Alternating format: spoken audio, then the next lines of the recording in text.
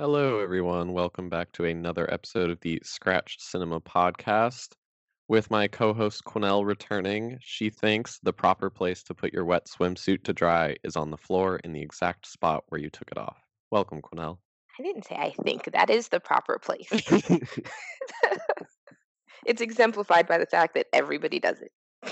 I know, I introduced too much uncertainty. It is the proper place to put your swimsuit. How are you?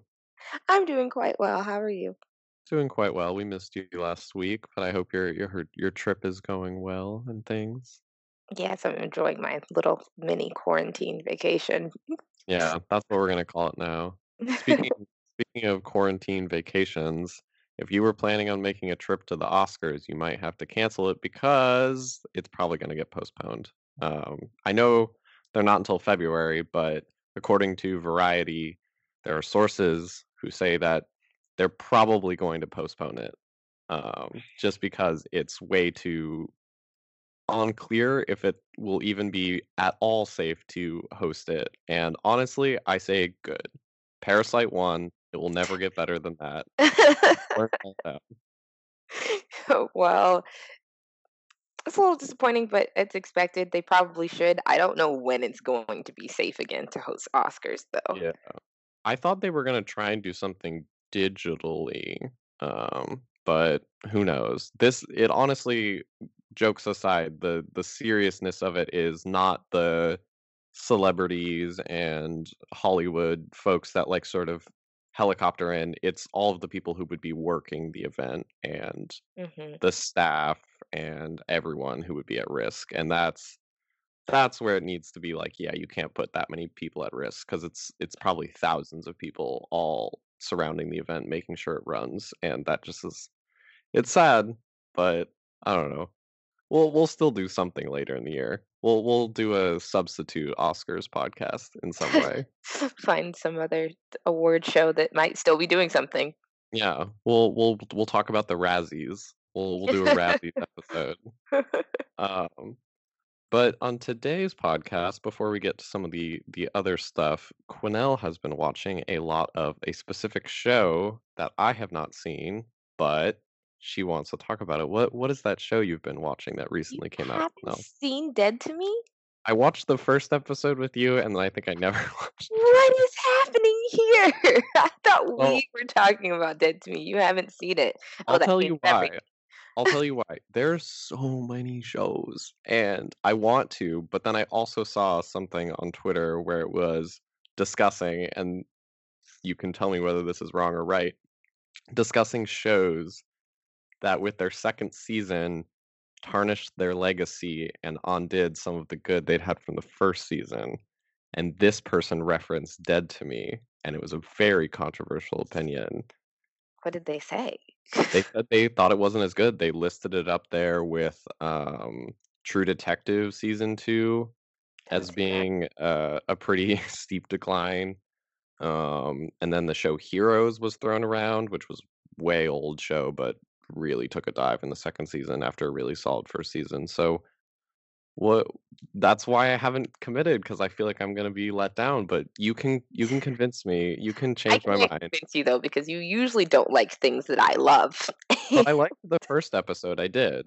I thought it was really interesting. I might even have watched a couple more after that because I got some information about the other characters and some of the revelations about the dishonesty they were doing. But what did you think of the most recent season and why should people give it a chance? Okay, well, I think people should give it a chance because it's okay, it's not about really the same thing as the first season. And you know what? I'm about to dish some spoilers here. So I'm Okay, sorry, Chase. that's okay. Broad spoiler alert for anybody listening. Yeah. So basically, the plot of the first season is that Judy befriends Jen. She basically starts going to this support group for people who have lost someone, to death. Um, and befriends Jen and wants to start spending time with her and spending time with her kids and just really becomes a really wholesome part of their lives. Judy is she's Snow White. She's everything good. The entire 2 seasons, I'm just like, would everybody just shut up and be nice to Judy? just do it because she's wonderful and Jen is not wonderful. She has anger issues. She's got a lot of problems, but most importantly, her husband just died in a hit and run car accident, I remember that and part because who what killed she him in the hit doesn't. and run? Yep, yep, and it's Judy. Judy killed him. Yep, Um, but not by herself. She also had her boyfriend in the car who basically bullied her into leaving him on the side of the road. right. So, And she's not the person that wanted to hit and run. She did the hit, but it was an accident. The boyfriend convinced her to make it a real big deal. exactly. And so the entire first season is about Judy just trying to make amends and trying to help this woman through her life after she's killed her husband. And Jen discovering that she kind of needs somebody, but she's not the kind of person who will admit to needing somebody. And she doesn't like most people. She has this great fear that nobody likes her, but really she doesn't like other people either. At the end of season one, Jen kills Judy's boyfriend. Oh my god, really? Oh my god. Yeah, that's what happens. How did they kill him? Okay, so he's involved in a big money laundering scam with the Greek mafia. Okay, Steve okay. would. Um, and basically, Judy decides that she wants to tie up all of her loose ends because she's going to kill herself. So she gives the police all of the information, all of the paperwork that they have stored in a storage unit about Steve's money laundering. All of his accounts get frozen. He is really, really unhappy with Judy. He's kind of an abusive boyfriend, but very psychologically, never physically. And Mhm. it's an interesting dynamic that you watch play out throughout the season. Um, anyway, he starts calling Judy. He comes to Jen's house where Judy's been living, looking for her.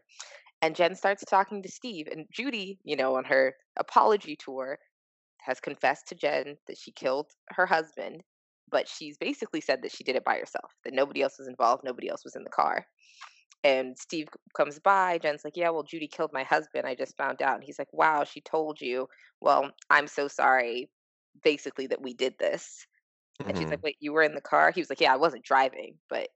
And she's like, "Oh, you were in the car." And then she realizes all these things that she knows about Judy. Judy would have never left a man to die on the side of the road, Right, but Steve because would. she maybe could have saved him. Absolutely, and also Judy always does the right thing, except when other people are involved peer pressuring her to do bad things. Anywho, um, she pulls out a gun on Steve.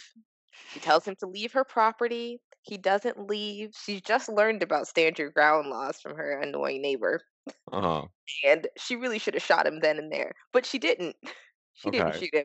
Um, she decided not to, and then he started saying terrible things that Ted wanted to be hit, that he basically jumped in front of the car, that she made his life hell, that he would have rather been dead to be with her, and that if he was with her, he'd be miserable too. He calls her all sorts of names in the book, and she bludgeons him to death with a child's toy. Which toy?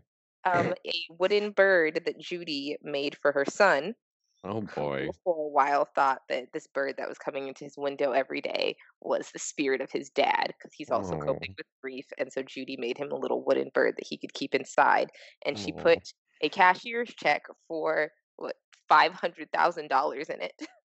How does she have $500,000 And she from cleared this? out all of Steve's accounts. So Oh, actually, okay. the joint account that they had, she emptied it and all his other accounts are frozen. Mhm. Anywho, so she bludgeons him to death and then she calls Judy who was just about to step into the road and kill herself in the exact spot where Ted died. Oh boy. It didn't go that way. And so Judy helped her hide Steve's body, which is really sad because Judy really likes Steve. And also, Judy has this history with like miscarriages and she really wanted a family. And it's just, Mm. her life's really been turned upside down as somebody who was like engaged to Steve and living in this giant mansion and planning to have children. And then she just had a lot of miscarriages and then she got in a hit and run car accident and it's just all been upside down. That's season one. Oh, just a little bit of some stuff happened. Yeah. Quick question. So, with the miscarriage part, was that what partly led to her and Steve splitting up? Yes, that's why Steve broke up with her because she Okay, couldn't so it was have his decision and it yeah, was an because app. she couldn't have a kid. That's Hmm. pretty brutal. They Yeah. didn't consider adopting or anything? No, Steve wanted children. They decorated this nursery over and over again, and Steve was just done with it, and so he broke up with her. Steve sounds like a After right asshole. after he's convinced her to leave a man to die on the I side, know. He's a bad influence. and also set up a gallery for her artwork because she does really sad miscarriage themed artwork. And Jeez, this yeah, is he sets up bad. like a gallery for her to display her work, but it's really just a front for his Greek mafia money laundering. Oh my god. So Steve's awful. Okay, season two. I'll be honest. Season two is very different. I mean, Okay. I don't know where they could have gone. Better different or not as good? It's just it's just different. Okay, so let's talk about the ridiculous dramatic things that happen so you can get those out of the way. Hold on, this is more ridiculousness than the Oh first yeah, season. yeah. This is a drama. Would you say it's a melodrama? I think that most dramas are melodramas Okay. these days, if I'm being honest. I'm not sure what the difference is anymore, but I would say that this season has some soap opera esque elements, though we were already dealing with the Greek mafia, so are we Mhm. surprised? But okay. Um, Steve Wood seems to show up at their door perfectly alive, but he's not Steve Wood. He's Steve's twin brother, Ben. Oh my god. No. Ben is semi identical, and Okay. Ben is Well, is it the same fantastic. actor? Of course it is. It's Okay, James well, then Marsden, it's if not you were wondering. okay, keep going. So if you want to see Teddy die and then come back again, here's your chance. Yeah, You're yeah. really missing that vibe. Anyhow, um, Ben Wood shows up looking for his brother who's missing and hasn't answered his phone calls and apparently calls his mother every single day, which might be the only good thing about Steve Wood. He is wonderful. He's a wonderful person. Um, he's sweet and kind and practically Judy-esque in his awkwardness. So nothing like his brother. Nothing at all like Steve would, and part of it, I mean, they give you an explanation for that, is that Ben struggled with heart problems throughout his childhood. He had a lot of surgeries, and he was the sick kid, and Mhm. was the confident, well kid, and they turn out very different. Ben is awkward. He makes terrible, terrible jokes, and What's an example of one of the jokes? Are they like pun jokes? oh, it's more like cringe humor. It's Okay. like you see what he was trying to say, but he sort of missed it by a word, and now it's weird. Okay. But he's adorable, in He other is words. adorable. He is Okay. adorable and lovable, and for a second, you even ship him with old Judy Hale, but Oh boy. that's not Has what sh happened. had she never met him before? Is this the She first has met time? him. No, she Okay. has. She just, Okay. she didn't kill Steve, so she wasn't thinking about all the loose ends that would come knocking on her door. Right, right, right. So, um, in addition, Jen and Judy bury the body in the woods after I don't know if you'd even call her precocious neighbor's child. She's weird. It's a weird little kid who's friends with her son, her youngest son. She's got two. Mhm. Um, she like starts Googling how to hide a dead body. And the little girl is like, "Are you Googling how to hide a dead body?" And then she basically tells her because she already knows. And she's like, "The dark web is an interesting place. It's full of information." Mhm. And the reason that she's on there is because her father lives off the grid. So I assume that he communicates with her with the dark web. Right. Anyway, weird neighbor's kid. She takes the girl's advice and buries the body with Judy, who is really, really quite sad and has basically entered into a replacement abusive relationship with Jen, who behaves almost exactly like Steve for Mhm. most of this, even to the point where like they have like a back and forth and that she had with Steve, where Steve would do something to upset her and she'd go stop that, and he'd go sorry, and she'd go it's okay. And it's a really, really quick, very stage comedy sort of back and forth. Mhm. And at a certain point, she and Jen have adopted the same situation. Okay. In the meantime, one good thing happens for Judy. Judy starts dating a woman whose mother is in the nursing home where she works. Judy is an art teacher in a nursing home. Mhm. She's Snow White. She's the wonderful. And the elderly character who's in the first season, who she's clearly really good friends with, dies and leaves her his car. Jeez. Okay, there's a lot of death. There is a lot of death and a lot of cars. I guess that's why they call it that. A lot of death and a lot of cars. That's So, put that on the poster. Dead to me. There's a lot of honestly death and a lot of cars. honestly, I feel like the cars are for some reason a central theme because Jen obviously hides Steve's car. He drives a very flashy Mercedes, I believe. Her son, her oldest son, who's been basically his entire character arc, is that I mean, okay, I should reduce him like that. He's an interesting character, but for Wait, why shouldn't you reduce him? because he's not just that. He's also lost his dad. He's going through all these different things as a teenager. Mostly he's being a brat, but also his mom has really bad anger issues and he's trying to be understanding. However, season 2, he just wants a car. He doesn't care Okay. about anything else. He doesn't know about all this murder. He wants mom to get him a car. She's not. He finds the keys to this storage unit. He finds Steve Wood's car. He doesn't know it's Steve Wood's car, and he takes it for a spin with his girlfriend. This is Okay. So he very goes suspect. joyriding. Is He this does. meant to be funny or is it like tense that oh he might find out with the truth? I think this shows definitely dark comedy, but Okay. so much that he might find out the truth as much as it is that he one doesn't have a license and is on CCTVs all over the city With driving his dead man's car departed. Yeah, yeah. Oof. who's missing officially. He's not dead. Nobody knows he's dead. Steve Wood is missing. Okay. Okay, I'm gonna try to just summarize the rest of this. Judy starts dating a nice woman whose mom is at the nursing home. That nice woman lives with her ex girlfriend, who happens to be the cop that is investigating them. Oh no. Um, This sounds kinda like Barry. Do you yeah, remember Barry? I do. Okay. It is also, I mean, dark comedies. I think they're both really well written, and they're both really, really funny. Yeah. I will say that I think that Dead to Me deals more with the emotional trauma of killing somebody, Mhm. a lot more. There is a lot of truly addressing sadness and panic attacks and flashbacks to violent crimes that you don't get Mhm. in a lot of murder dramas in general. Right. You know, um, at the end of the day, Judy wants to turn herself in for all of the crime after Right. reconnecting with her mom and her mom being manipulative. And Judy may be starting to discover that people are manipulating her all the time.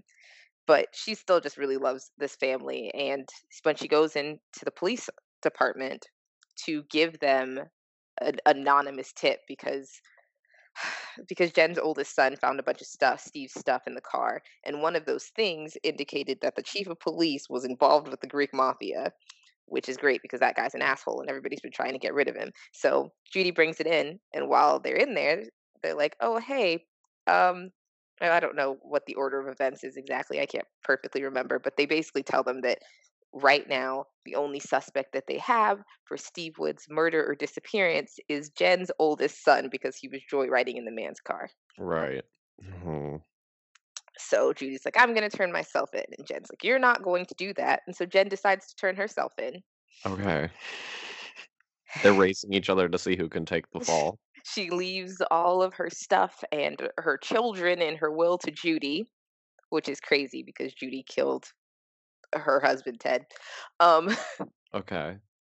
and when she goes to the police department, the woman who has been investigating them, who's the ex of Judy's girlfriend, it's just been a whole fiasco.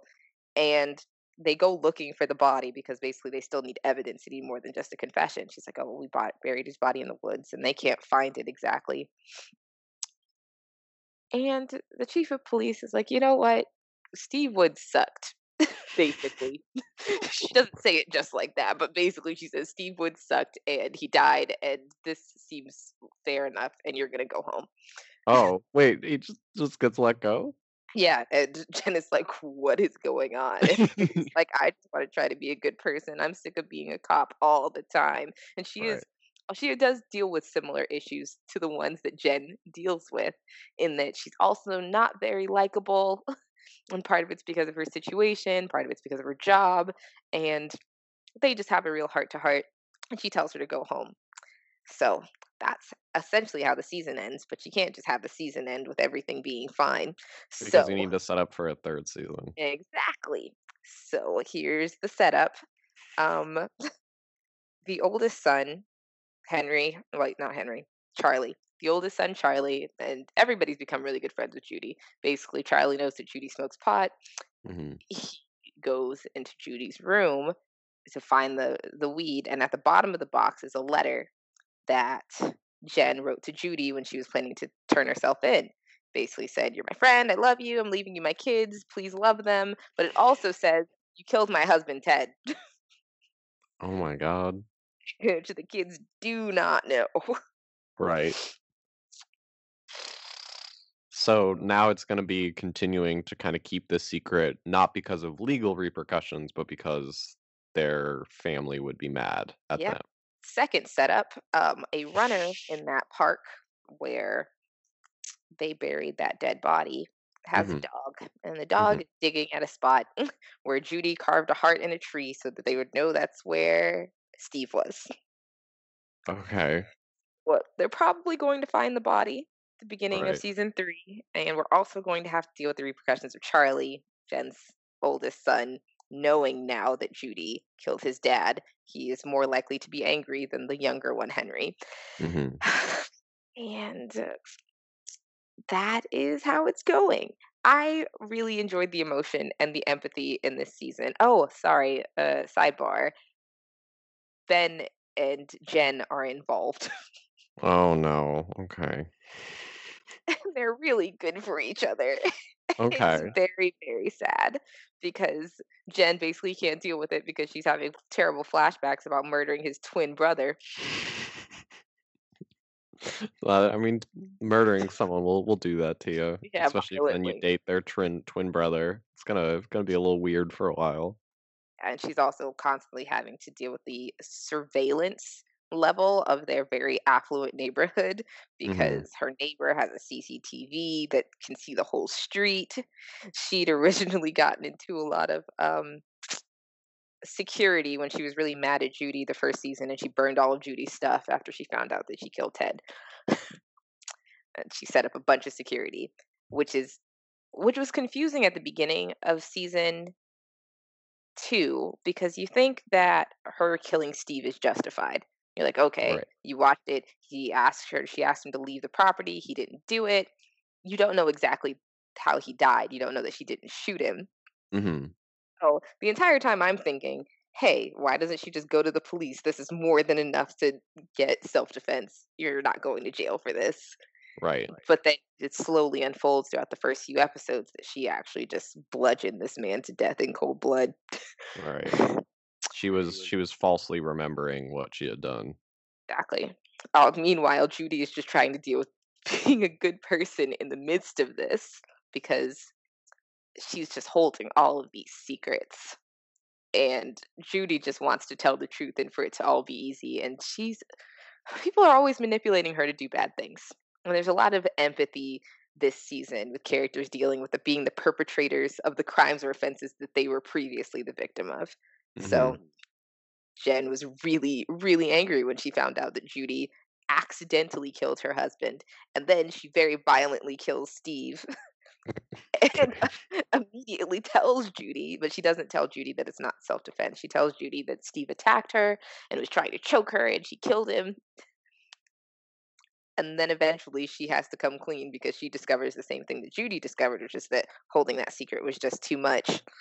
But Right. Judy's not very nice. So when she starts telling the truth, a lot of other things come out of her mouth, like that Judy just lets anybody who gives her any attention abuse her kindness. Right. She lets people walk all over her. Yeah, and that there's just a lot of tension there with what Judy should do, and also how much she just cares about other people's feelings and their inputs on her life as it intersects with other people.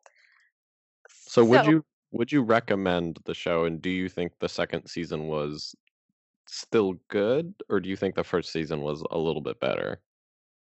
okay, I think the first season was better, but I think the first season was better because of the novelty of the plot.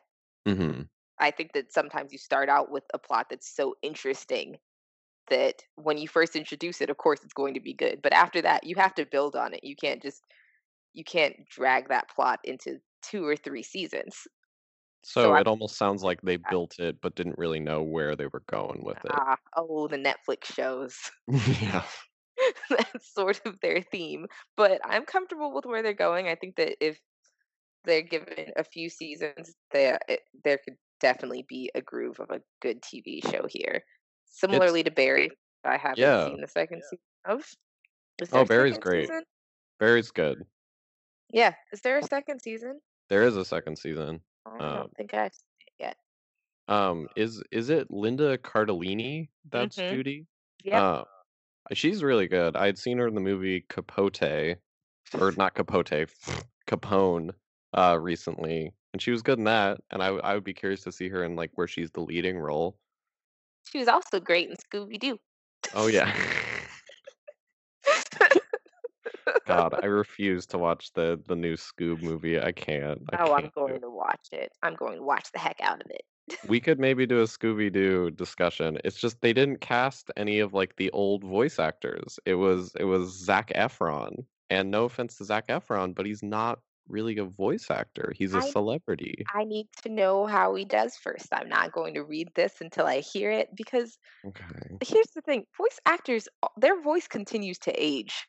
Yes, but they still that's their talent. That's what they've Yeah, worked at, I their craft. agree, but if they're not going to be the best possible casting for this, it's okay to cast somebody else. Okay. If it was someone else who had a new interesting take, I feel like Zac Efron is just gonna sound like Zac Efron to I me. don't know. I do like his voice and I think he's got a chance here. Okay, I okay, would like to see it first. Oh, okay, and then I can decide if maybe he just sounded like he was reading his regular lines, but that's I mean, that's part of voice acting. I think it would be interesting. okay, fair. So you would recommend, Dead to Me, I would, and okay. I'll maybe check it out. especially to people who like dark comedies because I think this show is more dark than comedy, Mhm, but I think that they fit the comedy in so aggressively mhm, because they don't have a lot of time to be funny, right, and it works really well. It's really there's just like a rhythm to it and a beat to the comedy that is brilliant. gotcha. Did you ever see this is kind of related, kind of not. Did you ever see the show The Last Man on Earth with Will Forte? I did not. Okay. The way you're describing the comedy kind of reminds me of that. The Will Forte show is a little more silly, but it sounds like oftentimes it's very aggressive, in your face, over the top, and that kind of chaotic energy. I don't know. I like that in things where it's just like always building and always silly. But Oh, um be interested in it. But while we're on the topic of feeling like the last man on earth, yeah, you did it. I was gonna do it, but you beat me to it. I did. Let's talk about some isolation films. So, which ones did you watch? So I watched a few. I watched Moon, Oh, which I watched Moon too. yeah. Do you want to talk about Moon? Moon's really good. Well, you can finish your intro. Okay. I was just gonna say Moon and then The Thing, which was good as always. 127 Hours, which I didn't see, but I had really liked it when it came out. The Lighthouse is good. Then there's The Martian with Matt hmm Damon. And then there's the movie Old Boy, the South Korean for one, not the American remake. That's really good. What did you watch? Um, I watched Moon. I watched The Room again. Oh, you mean you mean Room. Yeah, I do mean Room. Sorry, you're right. The Room is very different. That's No, it's funny. a whole different film. I know. It's such a great genuine confusion that is just really funny to me.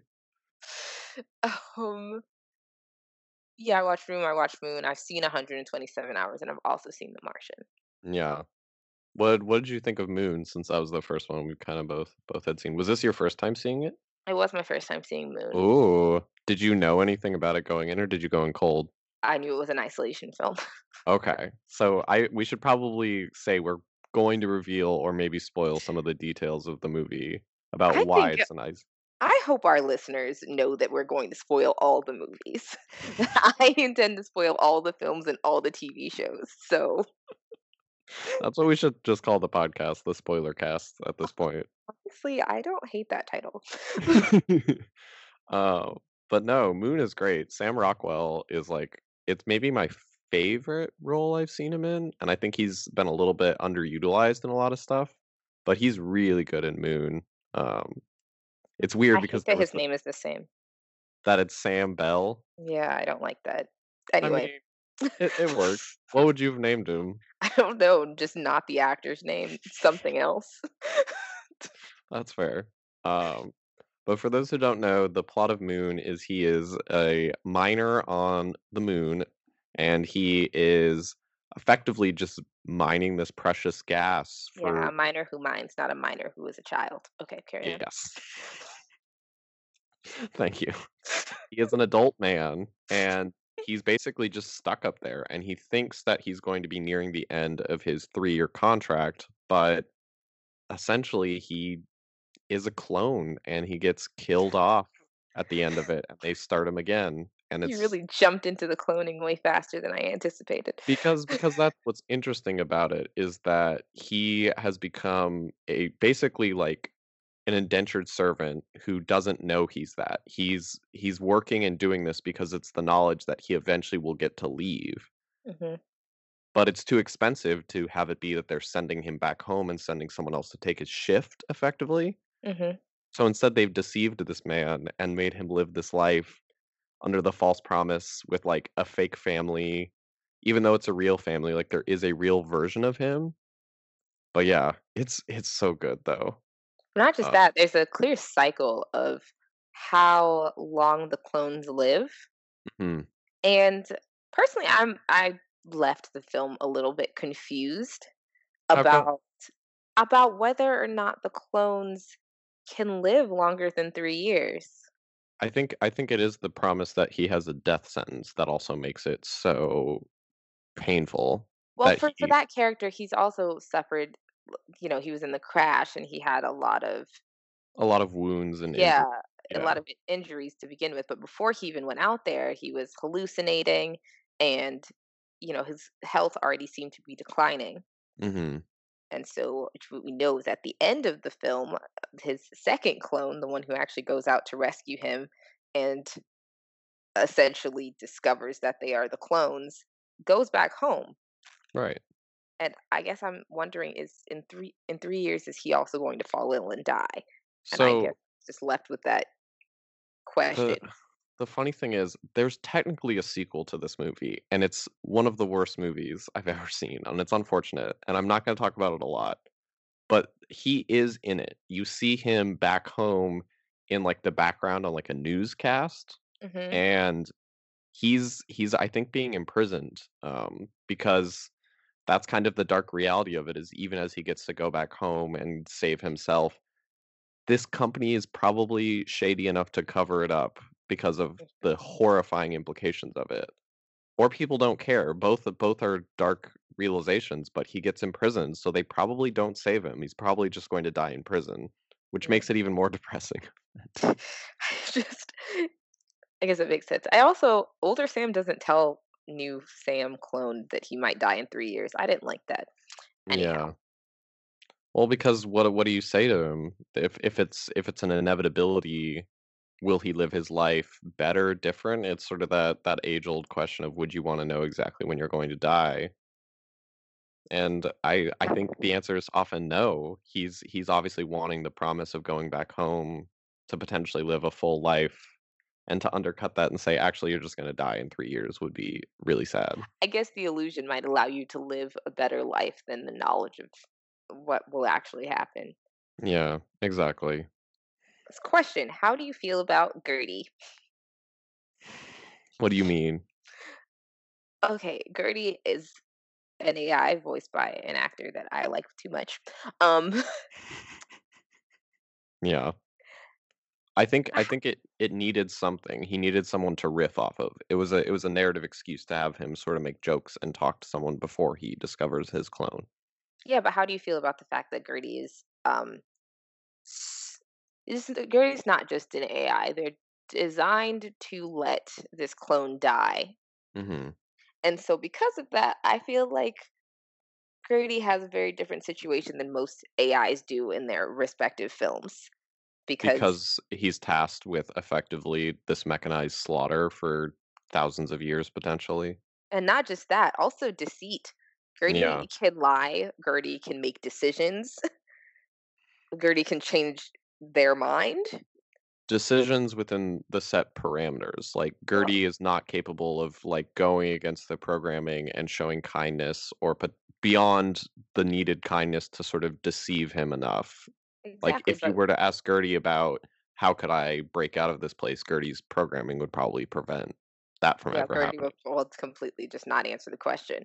Yeah. However, when um, Sam creates that fake problem to get Gertie to let him outside, Gertie Mhm. says no, and Mhm. then he tries to convince, and he tries to convince, and then Gertie says yes. It could have been that he was persuasive enough. I don't know. I'd So have that's what I to. mean. The fact that Gertie is susceptible to being persuaded, I just think creates like a interesting AI situation that you don't see in a lot of films that aren't about AI specifically, like It as a could have side almost been that character. he was having to trick his own programming by pretending to buy into it, or, like, I guess people do that too. We sometimes lie to ourselves and are able to trick ourselves into doing certain things. Yeah, But yeah, justifying this by saying, "Oh well, that's this must be." I'm going to ignore my intuition, which means that Gertie has intuition. There's just a lot going on there with this AI. right. Yeah, I don't know. AI is really interesting. That's why I really like. I guess this is also an isolation movie, but we don't have to talk about it a lot. Ex Machina, the way it Hmm. tackles AI is like unparalleled because like you watch it and it rewards the multiple rewatches where it's the idea that Ava is tricking everyone and it's tricking her own programming in some ways Hmm. now that she's become self-aware. It's really good. And this has glimpses of that. And that's why I think it's like really still underrated and kind of underseen. People will know about it, but it never really took off and it never really gained as much of an audience as I think it should have. I guess it got a sequel, but it's a sequel based in the world and not really continuing on much of the characters except for the brief glimpse you see of him. And it probably shouldn't exist, but because it's really In all earnest, I don't think I really enjoyed Moon. okay. Is it meant to be a movie that you're meant to enjoy? I don't. Are movies meant to be enjoyed? That's a deeper question. 'Cause I think if they at all are, this movie is kind of bad. I'm not gonna lie to you. I I think I'll defend it as being a good movie because of the simple stripped down premise. Like the acting is phenomenal. The entire simple world where it's just this one room, and I enjoy movies where it's very dour and kind of horrifying and the implications are very depressing because you can watch it and like it's interesting to grapple with those ideas without it directly happening to you, if that makes sense. Yeah, Like I there's people who are thematically like, really enjoyed it. I just would prefer a remake that was good. "Whoa, what do you mean? What would the remake look like?" I just don't think that you know what? I don't think that the dialogue is very good. Okay, so I punch up some of the dialogue. Yeah, I think that thematically it was really interesting, but I don't think that the conversations that the clones have with one another or the conversations that the clones have with Gertie or even themselves are revealing enough for a film that has such Mhm, a limited cast. mhm. I feel I like there's so gotcha. much more that could have been said and so much more that could have even just the undertones of their conversation as opposed to be incredibly pedestrian, which is great. Like that's realistic and all, but I don't think it made for really good film. It There's a wasn't difference between compelling. movie talk and real life Yeah, talk. You have to write it and make it sound like it's something an everyday person would say, but also have it, like, carry narrative momentum at the same time. exactly. And that narrative momentum was completely lacking for me. Okay. I just like I can talk about the film in a positive way, but I definitely wouldn't recommend it to anyone. Oh, no. Well, I would recommend it to everybody, but what movie did you wanna talk about next? Did you wanna talk about Room, not The Room? um, well, on the theme of movies, I wouldn't recommend to anyone. Let's talk about 127 Hours. Okay. We can talk about that briefly if you only want. Why would you not No, recommend it? okay. Um, well, no, first I want to hear what you thought of it. I like it because of the direction. Danny Boyle is probably one of my favorite directors, and I think he brings a lot to it. I think a lot of the visuals are really good. I maybe think James Franco is not the best casting. I had also read the real life book that was written, and I like it Mhm, because it shows his arrogance, because in the book, he's like, "I'm an idiot. I put myself in this situation. I didn't tell anyone that I was doing this. I was always taking these risks that were way over the top and unnecessary because there was something kind of broken in me that I needed to do this." And that's what I like about it. Obviously, if it's something you get squeamish about because it's for those that don't know, he's a climber that goes to Blue John Canyon in Utah and gets trapped and then has to remove part of himself to get out as a spoiler, mhm. but and I He like that as the amputates his arm. yeah, I like the character study of it and how he's this very flawed person, and it's really engaging to see him reconcile and come to terms with the bad choices he's made. Why don't you like it? I think I think the movie is boring. However, Okay. We're however, talking oh, I about think isolation movies where you're you're stuck in right. a place. I'm not going to blame James Franco for this, because Okay. I actually think it is his best film. It is his best film. It's his I best just performance. I don't know if he would have been the one I would cast, but go ahead. However, I'm going to say this is film is really similar to another film that we've talked about. It is almost identical in plot To which one? to Gerald's Game. Oh, okay. I mean, Yeah, it is. They get stuck somewhere, they have to survive, and they just hallucinate too. And they hallucinate memories but this is to also pass based the on a time. real story. It is. I agree. I understand that it is fictionalized, true story, but a lot of the more interesting and dynamic Mhm, parts of it are the hallucinations, the mhm, relationships, right. Christy and Megan. Um, and I think that if there had been more conflict in Mhm, those memories, mhm. that it would have been more interesting. It might honestly be that I'm bringing a lot of the knowledge I had of the real life person and some of the conflict inherent within the book within himself, that I'm giving it more credit than it deserves. If I had seen it without reading the book, it might have been a little lacking in that, so I can see what you're saying. I definitely didn't read the book. I enjoyed the movie. I wouldn't watch it again. As I said, I wouldn't necessarily recommend it to anybody. I That's think fair.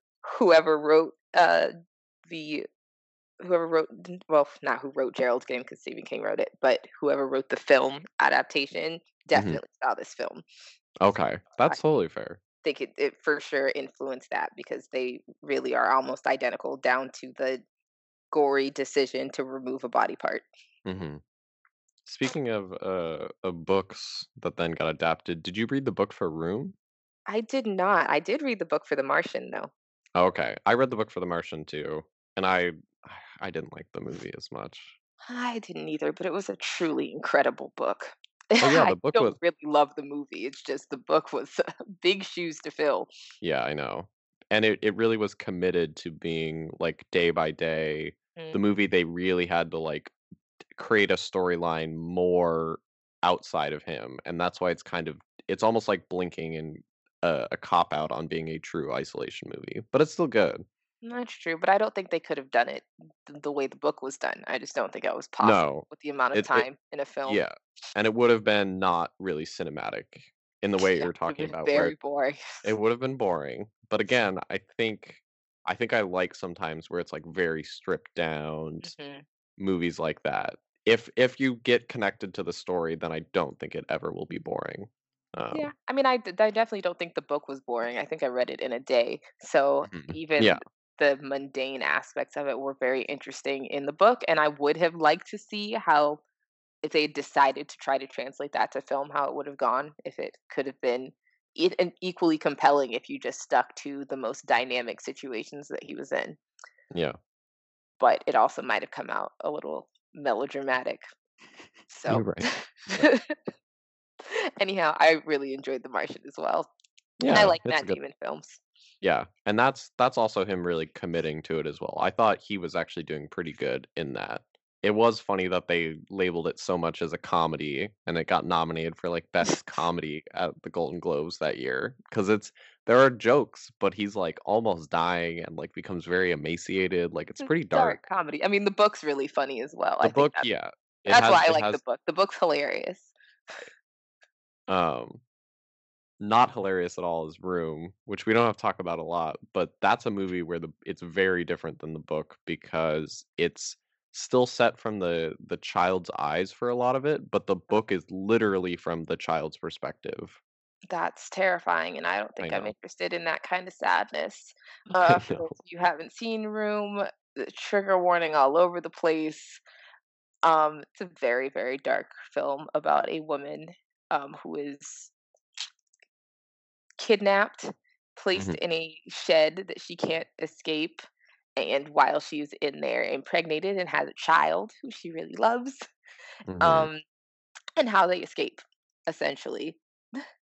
Um, I think for me, the reason I wanted to talk about Room was because of the way that she struggles to deal with being outside of the room. mhm, Especially in these days of quarantine, you can find the relatable bit. When she gets out, her son adjusts rather quickly to mhm, being free of the shed. mhm. But she's been in there for so long that she's sort of angry at everything. Like she's frustrated with being in an unfamiliar space, even though obviously she doesn't want to go back to captivity.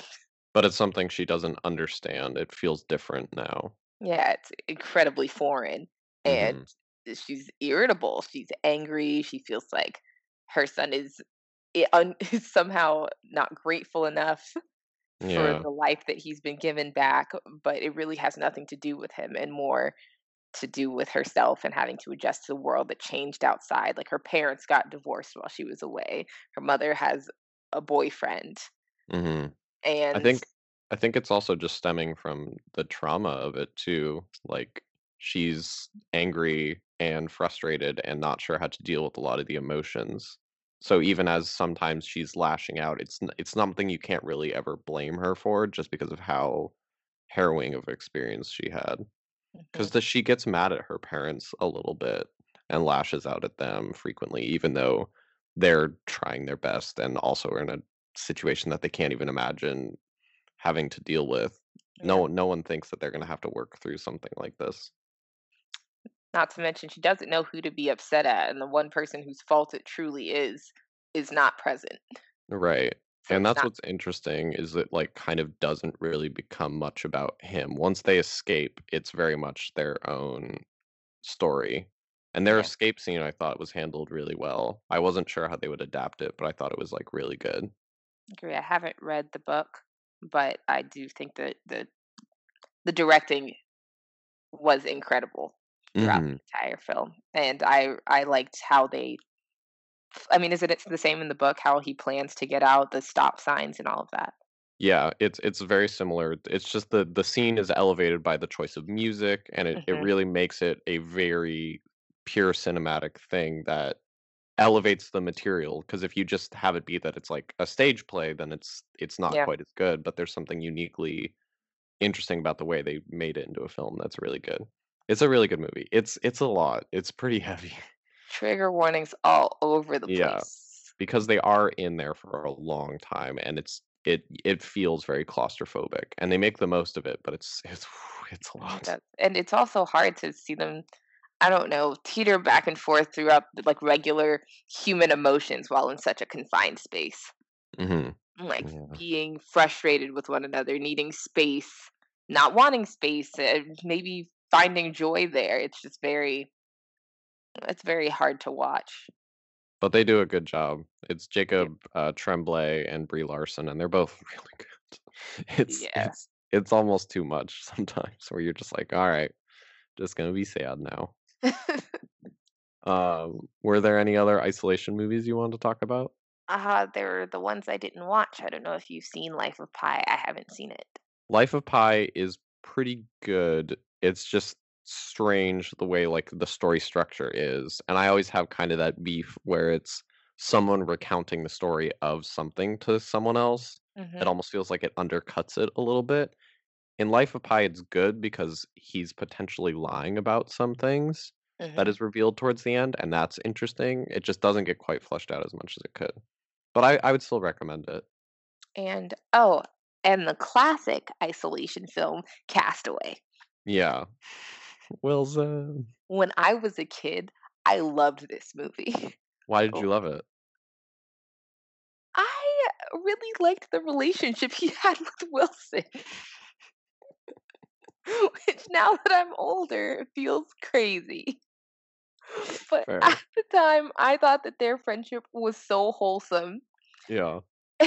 and just, I don't know, him having that something and also having to lose it in order to get back.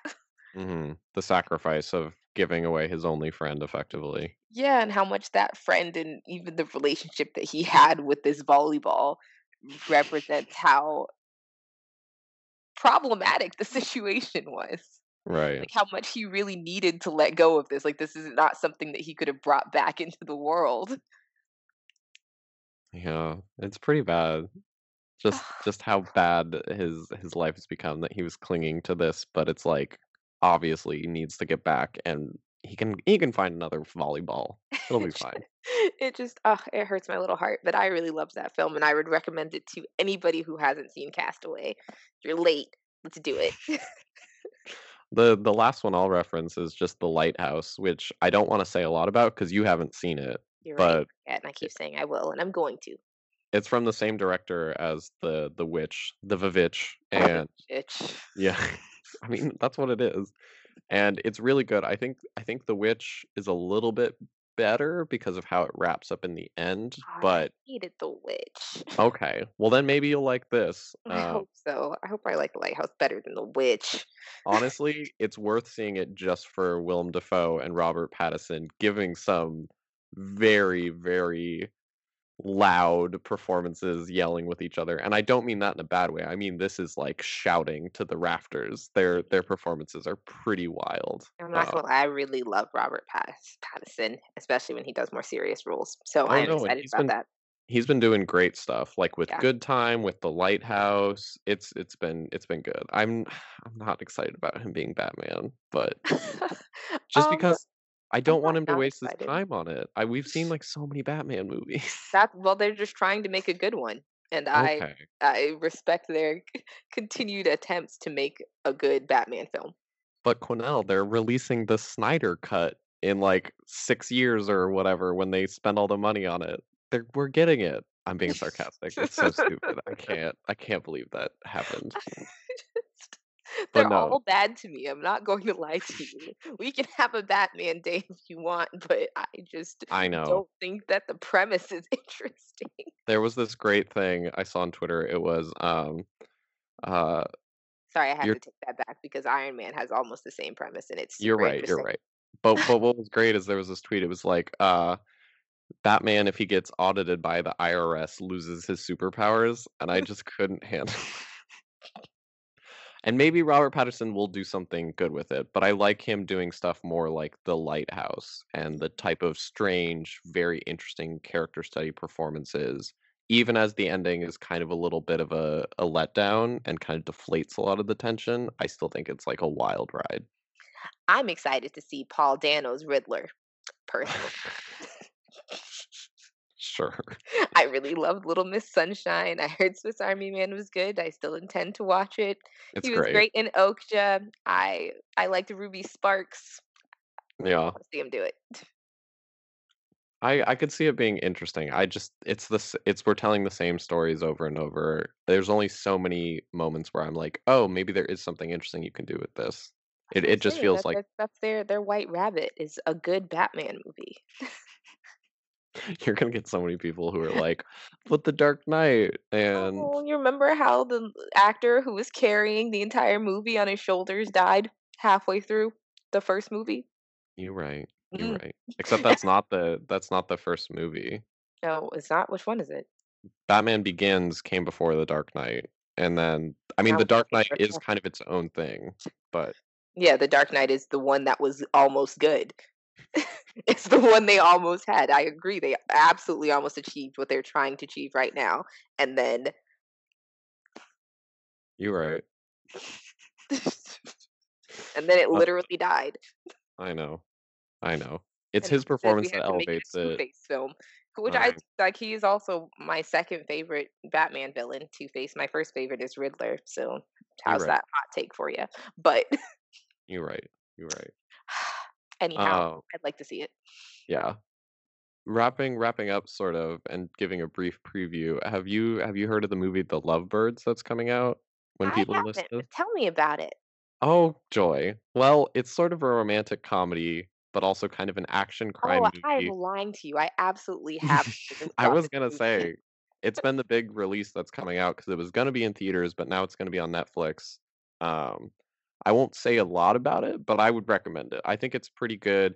It's gonna feel very reminiscent of the Steve Carell, Tina Fey movie Date Night from Mhm. like way back, and kind of this other movie called Game Night that came out recently.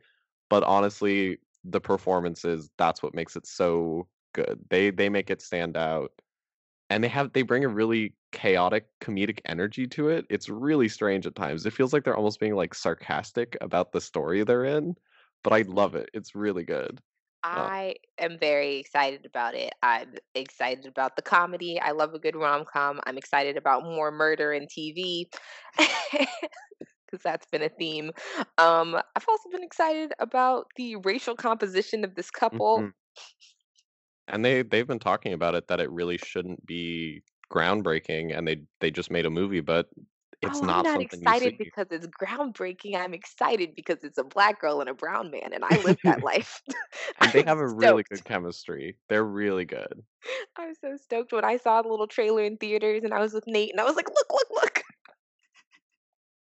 Then I think you'll like it. I think if you're excited for it, it's really good. There are some moments where like there's like a weird scene with a horse that like is very silly and over the top. Um, but it's just like the side characters they have in that almost like can't match the like comedic powerhouses of the leads, but it's still good. I really liked it. That's awesome. I'm stoked for a nice feel good drama Yeah. comedy.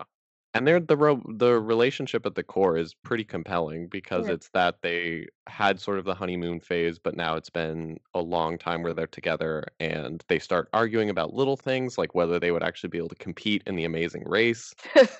And it starts as like feeling like a silly argument, but then they kind of just build and build and they realize that they have a lot more problems. And then obviously the movie happens where they literally hit someone with their car and it becomes something different. But Well, it's they didn't hit somebody with their car. they do initially.